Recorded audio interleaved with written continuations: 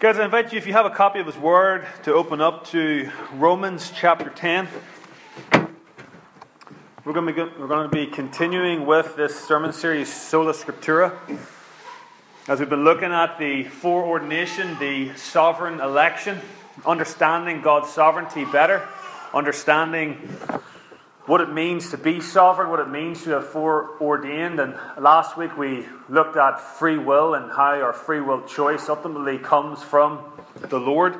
And then this week what we want to do is look at two facets this week and next week, which really tend to be the argument that Christians, non-Christians, pagans, heathens, whatever word you want to use, want to ultimately press into whenever it comes to the understanding of God's sovereignty. And you may have heard it said, whenever someone says, well, if God is sovereign, if God ordains all things, if He is completely in control of everything down to the smallest piece of dust and where it blows in the wind of a room, then why should we pray? What is the point in praying? Why should we evangelize? What is the point in evangelizing? So this week what I want to do is I want to concentrate predominantly on why we should pray in the midst of God's sovereignty, and hopefully by God's grace next week will lead us into why we should then evangelize and how evangelism and prayer comes into a better understanding of God's sovereignty and what we as followers of Jesus are called and commanded to do by Jesus, as we read in Matthew 28 when He commands us to go into all the world and proclaim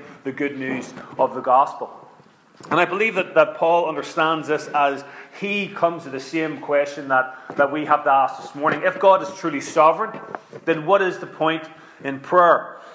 And Paul really finishes off chapter 9 talking about the remnant of Israel and Gentiles. And he comes to a point in chapter 10 verse 1 whenever it reads, "Brothers, my heart's desire and prayer to God for them," them being the brothers that he has, those who are the descendants of Abraham, Israel. His heart's desire for them, his prayer for them is that they may be saved.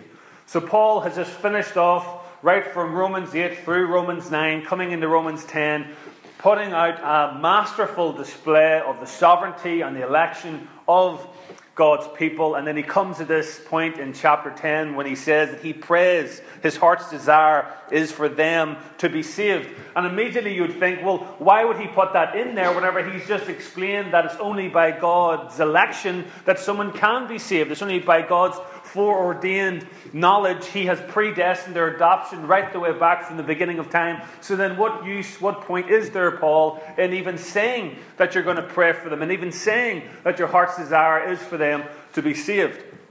What I want to do is I want to unpack those phrases, heart's desire, prayer, and probably the time will escape us to be saved next week. And when it comes to heart's desire, we're going to be jumping around a lot, so I've put the passages on the screen so that you can follow with me, having to save you to turn to them. And heart's desire is better understood whenever we see it in the Psalms. We read in Psalm 37, 4 through 6, "Take delight in the Lord, and He will give you the desires of your heart."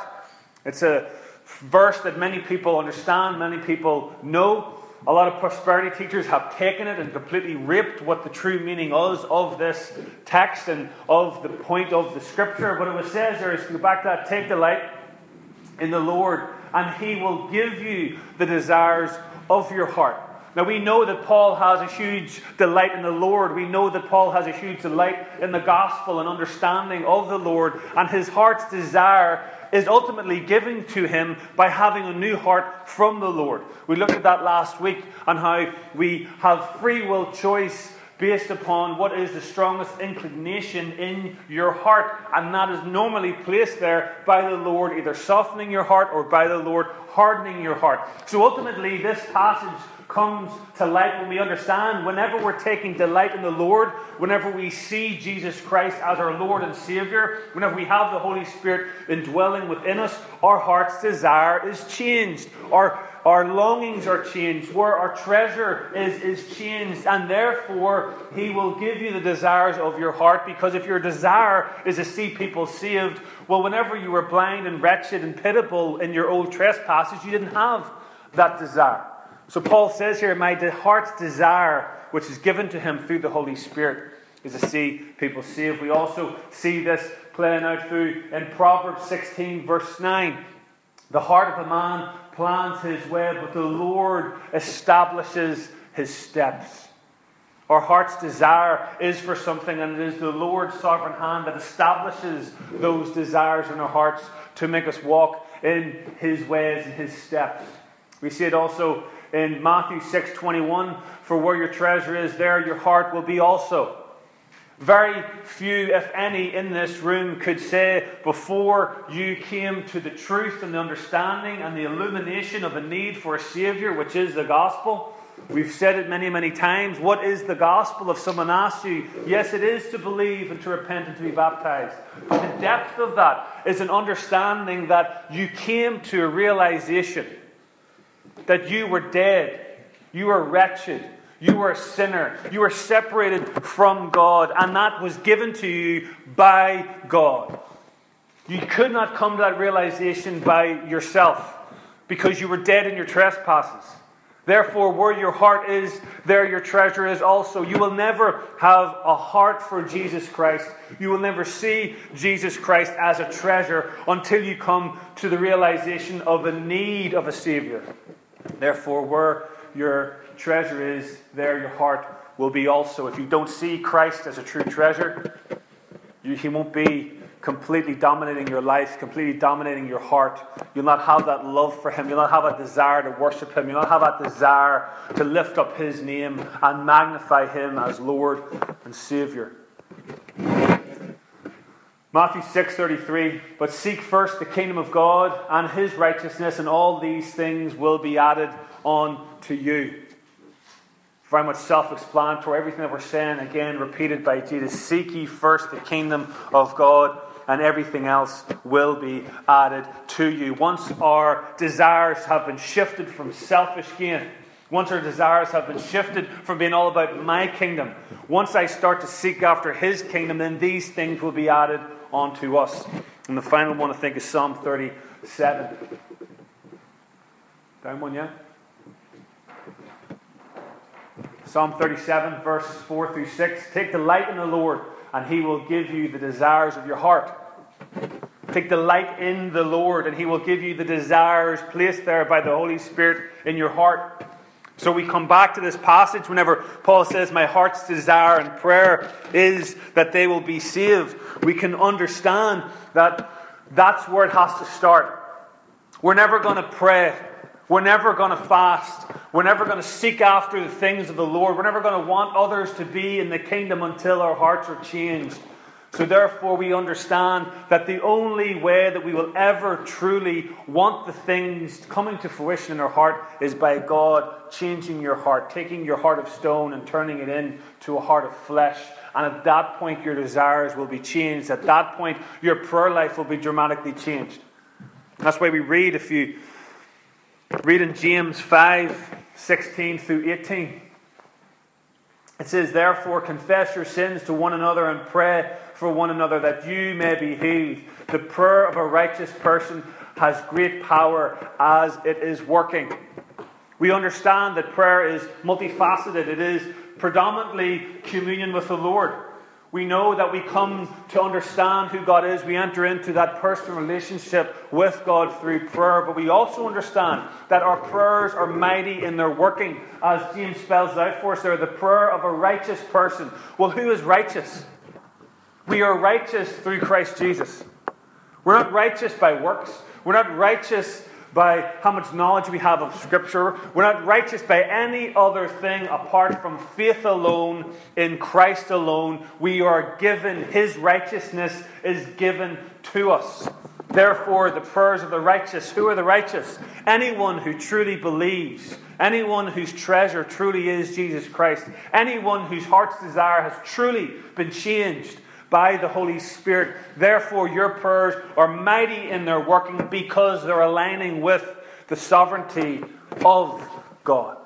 Therefore, we are called to pray and know that our prayers are powerful. And he cites an example for us to follow in Elijah whenever he says Elijah was a man with a nature like ours. Amen to that. There was nothing special about Elijah.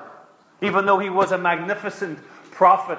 He was a man of high magnitude of the Old Testament. He is one of my favorite prophets of the Old Testament. And yet I can have a strengthening in myself and uplifting in myself to know that Elijah was a man with a nature like ours. And he prayed fervently that it would not rain. And for 3 years and 6 months it did not rain on the earth.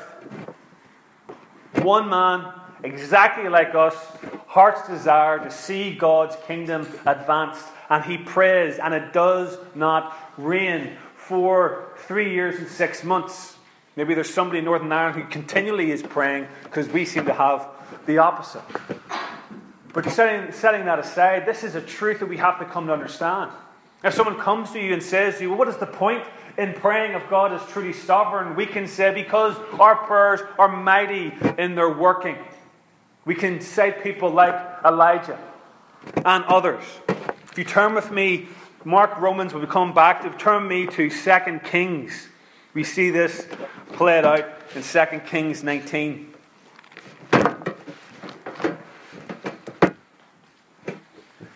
We read in 2 Kings 19 about Hezekiah. And Hezekiah has a major conflict on his hand. The Assyrian army is coming to destroy the kingdom of God. Hezekiah in chapter 19, verse 14, receives a letter from the Assyrian army. And it reads, Hezekiah received a letter from the hand of the messengers and read it.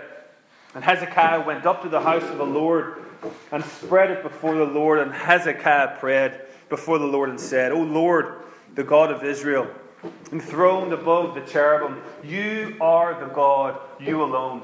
Of all the kingdoms of the earth, you have made heaven and earth. Incline your ear, O Lord, and hear. Open your eyes, O Lord, and see, and hear the words of Sennacherib, which he has sent to mock the living God. Truly, O Lord, the kings of Assyria have laid waste the nations and their lands, and have cast their gods into the fire, for they were not gods, but the work of men's hands, wood and stone, therefore they were destroyed. And verse 19 says, So now, O Lord our God, save us, please, from his hand, that all the kingdoms of the earth may know that you, O Lord, are God alone. What is his heart's desire? Save me, God. No. His heart's desire is, God, we want to be saved so that your name may be magnified. My heart's desire and my prayer right now is I want your name to be magnified, because all other gods have fallen at the hands of the Assyrians, but they weren't gods. They were gods made by men. You are not formed by any man or any hand. You are not stone, you are not wood, you are not clay, gold, bronze, or silver. You are the I am. You are God. And oh Lord, hear my plea, hear my prayer, so that what, as he says at the end, so he says that all the kingdoms of earth may know that you, O Lord, are God alone. The desire of his heart is to magnify God. The desire of his heart is to see God's kingdom advanced. And yet, somebody could say, what is the point in praying? God has foreordained what was to come to pass, and yet we see here written plainly for us that our prayers are the very thing that is going to see that foreordination come to pass. Our prayers are crucial. Our prayers are important. He had the choice to pray or not to pray, and he chooses because of his heart's desire to pray. And we read what God does. It says in verse 20, Then Isaiah the son of Amos sent to Hezekiah, saying, Thus says the Lord, the God of Israel, your prayer to me about Sennacherib, king of Assyria, I have heard. We have the ability to come before the living God Almighty in the midst of a God who is completely sovereign, in the midst of a God who mercifully shows us the grace of sanctification through the atonement of Jesus Christ, that we enter in by no merit of our own, but simply by him, and he will hear your plea. It's a magnificent power that we can wield as Christians, that God Almighty, the sustainer of the heavens and the earth, hears your prayers. He says he has heard, and this is the word that the Lord has spoken concerning him. And he goes down through many things, but we'll jump to verse 32 where it says, Therefore, in chapter 19, Thus says the Lord concerning the king of Assyria, he shall not come into this city, or shoot an arrow there, or come before it with a shield, or cast up a siege mounted against it. By the way that he came, by the same way he shall return, and he shall not come into this city, declares the Lord. For I will defend this city to save it, for my own sake, and for the sake of my servant David. And verse 35 says, and that night the angel of the Lord went out and struck down 185,000 in the camp of the Assyrian. And when the people arose early in the morning, behold, these were all dead bodies. Then Sennacherib, king of Assyria, departed and went home to live in Nineveh, where he was ultimately killed by his sons. The power of Elijah's prayer, it does not reign for years. The power of this man's prayer means that 185,000 people were destroyed and struck down by an angel. We have power in our prayer. God uses our prayers, folds our prayers in a way that I cannot explain it, we cannot comprehend it, but we have to come to the truth that what would be the point in praying to a God if he was not sovereign? What would be the point in praying to a God that did not have control over our hearts? What would be the point in praying to a God, oh Lord, save this person, oh Lord, set us free, and him to stand back and go, I'm not in control, I am impotent to be able to stop him, I can do absolutely nothing. That is no God at all. And we need to come to a point in saying, whenever people say, what is the point in praying to a God that is sovereign? We must say back, what is the point in praying to a God that is not sovereign? That does not have complete and ultimate control over every single facet of every single thing that happens in this world. And we read on with his example of Hezekiah in chapter 20. It says, in those days Hezekiah became sick and was at the point of death. When Isaiah the prophet, the son of Amos, came to him and said to him, thus says the Lord, set your house in order, for you shall die. You shall not recover. Then Hezekiah turned his face to the wall and prayed to the Lord, saying, now, O Lord, please remember how I have walked before you in faithfulness and with a whole heart, and have done what is good in your sight. And Hezekiah wept bitterly. And before Isaiah had gone out of the middle of the court, the word of the Lord came to him, turn back, and said to Hezekiah, the leader of my people, thus says the Lord, the God of David, your father, I have heard your prayer. We need to underline that in our Bible. God hears your prayer. He heard Hezekiah's prayer, and I have seen your tears, and behold, I will heal you. These are the examples of the importance of prayer, and that no one has ever understood divine sovereignty in the middle of prayer, divine sovereignty and foreordination better than Jesus. Jesus, who spent more time praying than we read about in the Scriptures than any other. Jesus, who understood fully the Trinity, the Godhead, understood how God the Father worked, understood every aspect of everything that Paul is unpacking here, and yet we see Jesus never saying, what is the point in praying? We see him continually getting alone, spending time with the Father, discerning God's will, having his heart molded and changed and led by God through the Holy Spirit as truly God and truly man. Fullness of God veiled in flesh, who was Jesus. Why would he need to pray?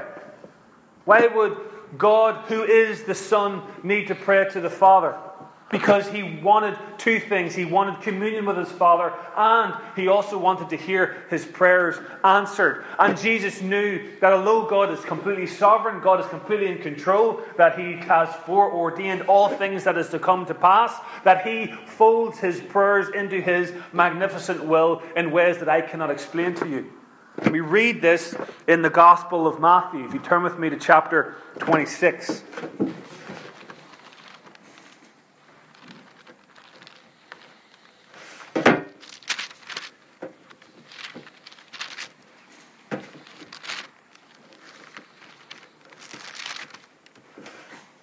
Chapter 26, 36. Here we have Jesus. He's at the point when he knows that his night to be given up is at hand.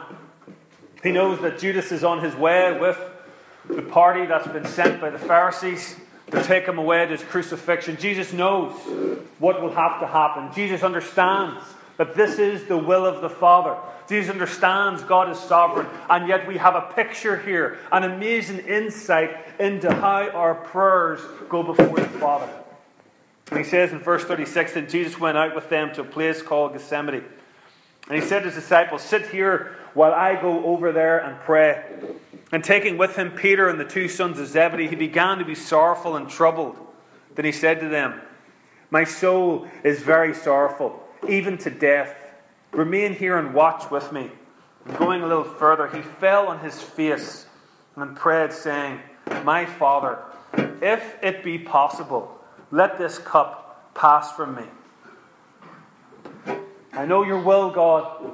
I know that you have predestined this very night to come to pass from the beginning, before you laid the foundations, before you drew the lines of the earth, before you even spoke light into existence. You had predestined this very night to come to pass. And here I am in the midst of your sovereignty, in the midst of your foreordination, in the midst of everything that your hand has wielded to come to pass. And yet what does Jesus do? He goes to the Father, he falls on his face, and he says, "My Father, if it be possible, let this cup pass from me. I understand you're sovereign. I understand that you are completely in control, but I also know that if there was another way, that you would hear my prayer and you would grant to me." And then Jesus also understands that in the midst of his sovereignty, he says, "If it be possible, let this cup pass from me. Nevertheless, not as I will, but as you will." I am completely in faith of what you have planned. If there's any other way, let it come to pass. If there's any other way that this can happen, if there's any other way for the people of the earth to be redeemed, then Father, I pray now that you bring it to the fore. I pray now that it folds into your magnificent sovereign will. Yet, nevertheless, I understand that you, God, are working all things for good. That you, O Lord, can see the higher picture. That you, O God, can see and understand why I will have to go through this very thing tonight. And Father God, therefore I lay my life before you, a sovereign God, completely in control, knowing that the devil cannot accomplish anything outside of your complete and ultimate control. And again in verse 40, it says, "And he came to the disciples and found them sleeping, and he said to Peter, 'So could you not watch with me 1 hour? Watch and pray that you may not enter into temptation.'" We understand that God is completely, sovereignly in control. Yet he says to Peter and the others, "Why don't you pray?" Pray what? "Lead me not into temptation." There's strength, there's power, it's active in your prayer life. If you're struggling with anything, we come to the Father in communion and prayer and we ask him. You do not have because you didn't ask, James says.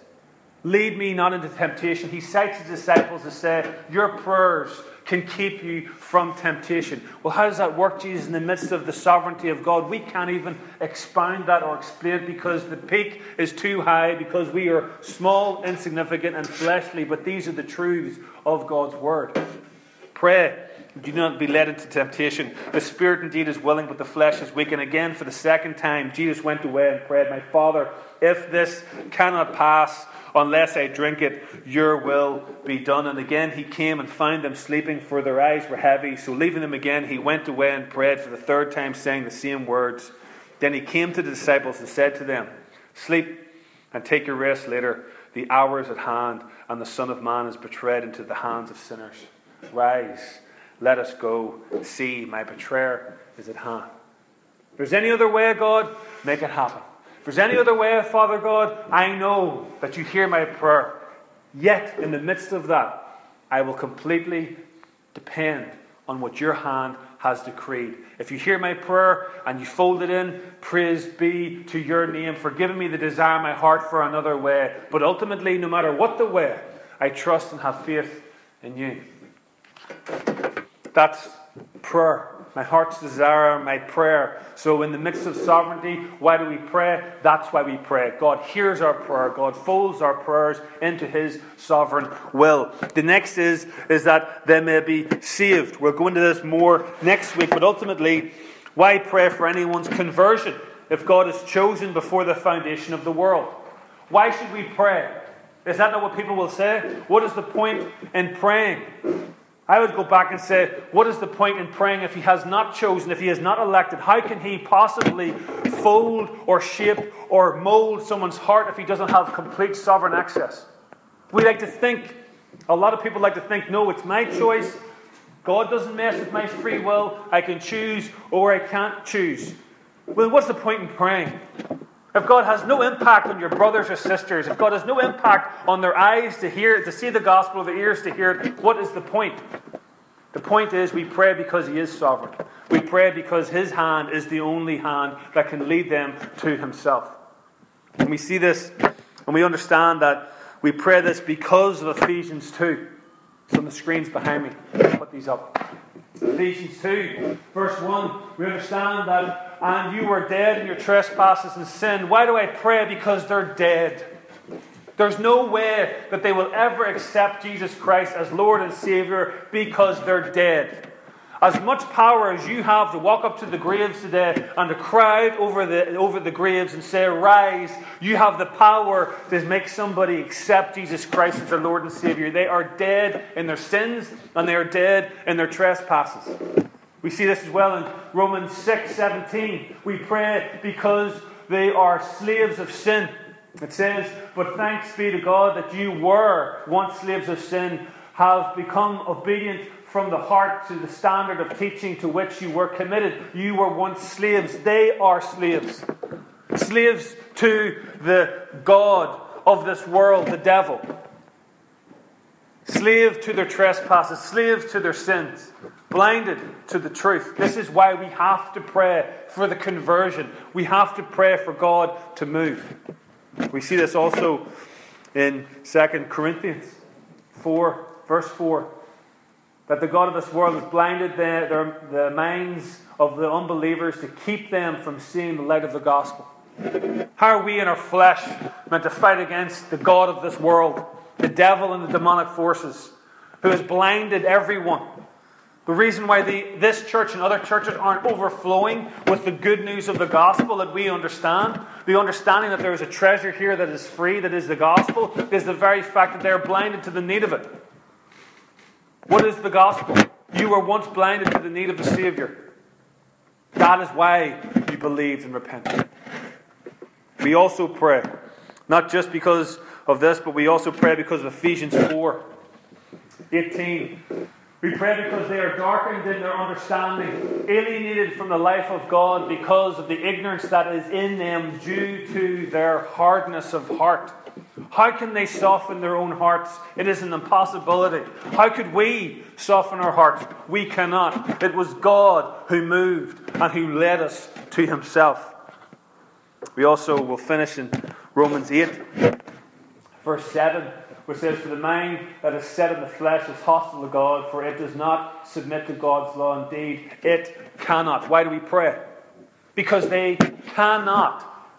They are hostile to God's law. They cannot obey what it is that God has called them to because they are blind, dead, and slaves to the God of this world. How has this changed? Sovereign mercy, we looked at it. How does it change? God's sovereign mercy, as we looked at over the past 2 weeks. The only hope that we have, the only thing that we can pray, if you know somebody who is lost, in the midst of the sovereignty and the preordination election of God, we pray that he will have sovereign mercy. And we see that in John 6:65, and he said, this is why I told you that no one can come to me unless it is granted him by the Father. How are they going to be saved? They cannot, unless it is granted to them by the Father. We also see it in John 6:44. No one can come to me unless the Father who sent me draws him. Set aside man's fleshly work. Set aside entertainment. Set aside everything that may draw a crowd. But if you want to know how people are truly going to be born again, truly saved, and truly desire to walk in the statutes of God, because they need God's sovereign mercy to soften their hearts and to draw them to himself, and that is the only chance that they have. So what do we pray? Father, Please, Lord, we pray for your sovereign hand to touch them. We pray for you to open their eyes. We pray, Lord, because you are completely in control. You and you alone can change their free will. Without that, there's a God that people believe in that does not exist. They're praying to a God that is not sovereign, that they believe, that is not in complete control, and does not affect anyone's free will ever. And I want to ask, how then does that God illuminate somebody to the need of a Saviour without affecting their free will? It's an impossibility. That God does not exist. Therefore, we pray for unbelievers in the same way that we read in Acts. We'll go into this more next week in Acts 16. One who heard us was a woman named Lydia from the city of... There we go. A seller of purple goods who was a worshipper of God. The Lord opened her heart. No, He can't open her heart. Because I don't believe in a God who affects free will. I don't believe in a God that is sovereign. I do not believe in a God that can ordain all things. Therefore, what is the point in praying? No, we pray because God is sovereign and because God opened her heart to pay attention to what was said by Paul. And here's the critical thing we're going to look at next week. How are their hearts to be opened? Through prayer and through the hearing of the gospel. So we pray in the understanding that they have to have their hearts affected in Acts 16.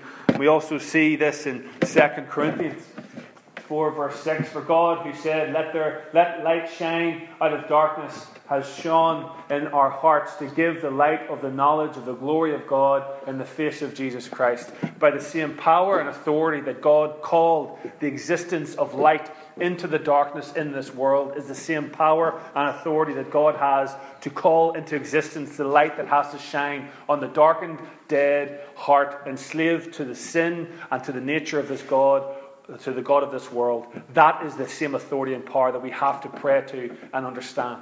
And finally, in Ezekiel 36:26, and I will give you a new heart. Praise be to Jesus for that. He gives us a new heart. And He will hear your prayer and give whoever it is that you want to see saved a new heart. Because He is completely in control.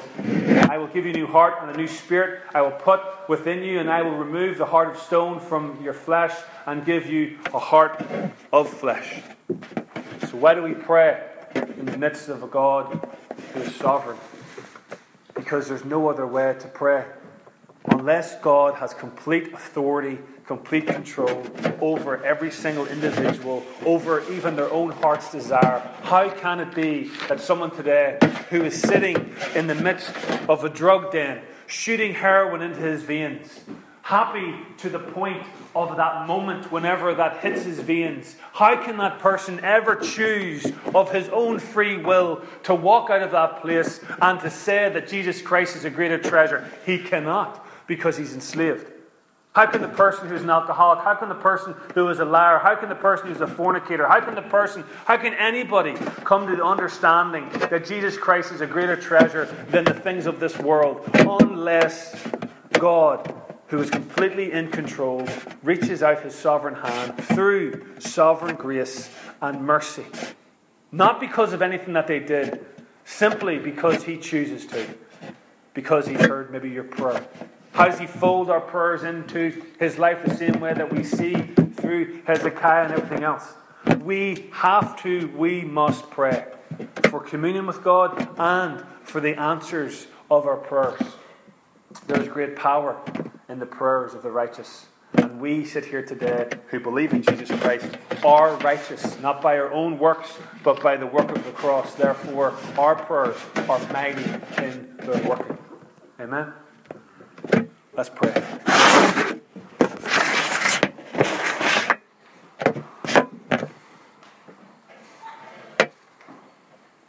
Father, we come to you this morning in the understanding that you're hearing our prayers right now, Lord. In the understanding, Father God, that you take our prayers, Lord, and you fold them in ways that we cannot even comprehend into your sovereign decreed will, Father. God, we pray that you, Lord, will look upon the frailty of our minds, God. And that you, Father, will have mercy upon us to help us, God, understand who you are, to help us understand the power of prayer, to help us understand your sovereign hand in the midst of every single tragedy, in the midst of every single thing that comes to pass, Father. Although the devil may use it and try to use it to cause pain and hurt and distress and sorrow, praise your name, Lord. You allowed it to come to pass so that you, Father God, could be magnified and glorified, and that you will use it to bring all things for good. Father, that is the God that we worship this morning. We praise you, Lord, that it is not us who are sovereign. It is not us who are in control, Father God, but it is you, Lord, and you alone. Father, every other God has fallen by the hands of man, but you, O God, will never fall. Father, we know, Lord, from the truth of your word, there is coming a day, Lord, that we look forward to, whenever we will fully understand the depths of your word, fully understand the depths of who you are, Father, whenever we are with you, God, in the heavenlies, Lord, forever and ever. Father, that is the promise that is given to us by your word, Father, and that is a promise that can only stand through the decree of you, God, who is sovereignly in control, that no one, Lord, can pluck us from your hand, Father God, that nothing, Lord, will ever come to pass in our life or any other, Lord, that is not within your decreed sovereign will. Father, let us cling to that, and let us understand that that, Lord, is what makes you God. Father, help us to understand the importance of prayer. Let us not listen to the demonic that wants to twist your word and tell us the lies, that what is the point in praying? For Father God, the greatest tool that we have as brothers and sisters and sons and daughters of you is to come before you, God, and for you to hear our plea, for you to hear our cry, and for you to see our tears, Lord. Father God, you heard the cry of your people in Egypt, Lord. You heard the cry of the people throughout the Old Testament, Father God, and you hear our cry this morning. Father, we lift up and we cry out for those who do not know you yet in our family circles, Lord. Father, we lift up the people in Armagh, Lord, who are completely darkened and hardened and in death and trespasses, Father God, who are completely enslaved to the principalities of this world, Lord, the devil and the demonic. And Father, we pray this morning that your hand would be outstretched, that you would show your mercy upon the people of Armagh and our families, and that you would lead them and draw them to yourself through Jesus Christ. Father, we pray that you hear our words this morning, Lord, not by our names, Lord, but by the authority given to us by your Son, Jesus Christ. We pray in his name, Lord, and his name alone. We ask it, Father, in Jesus' name. Amen.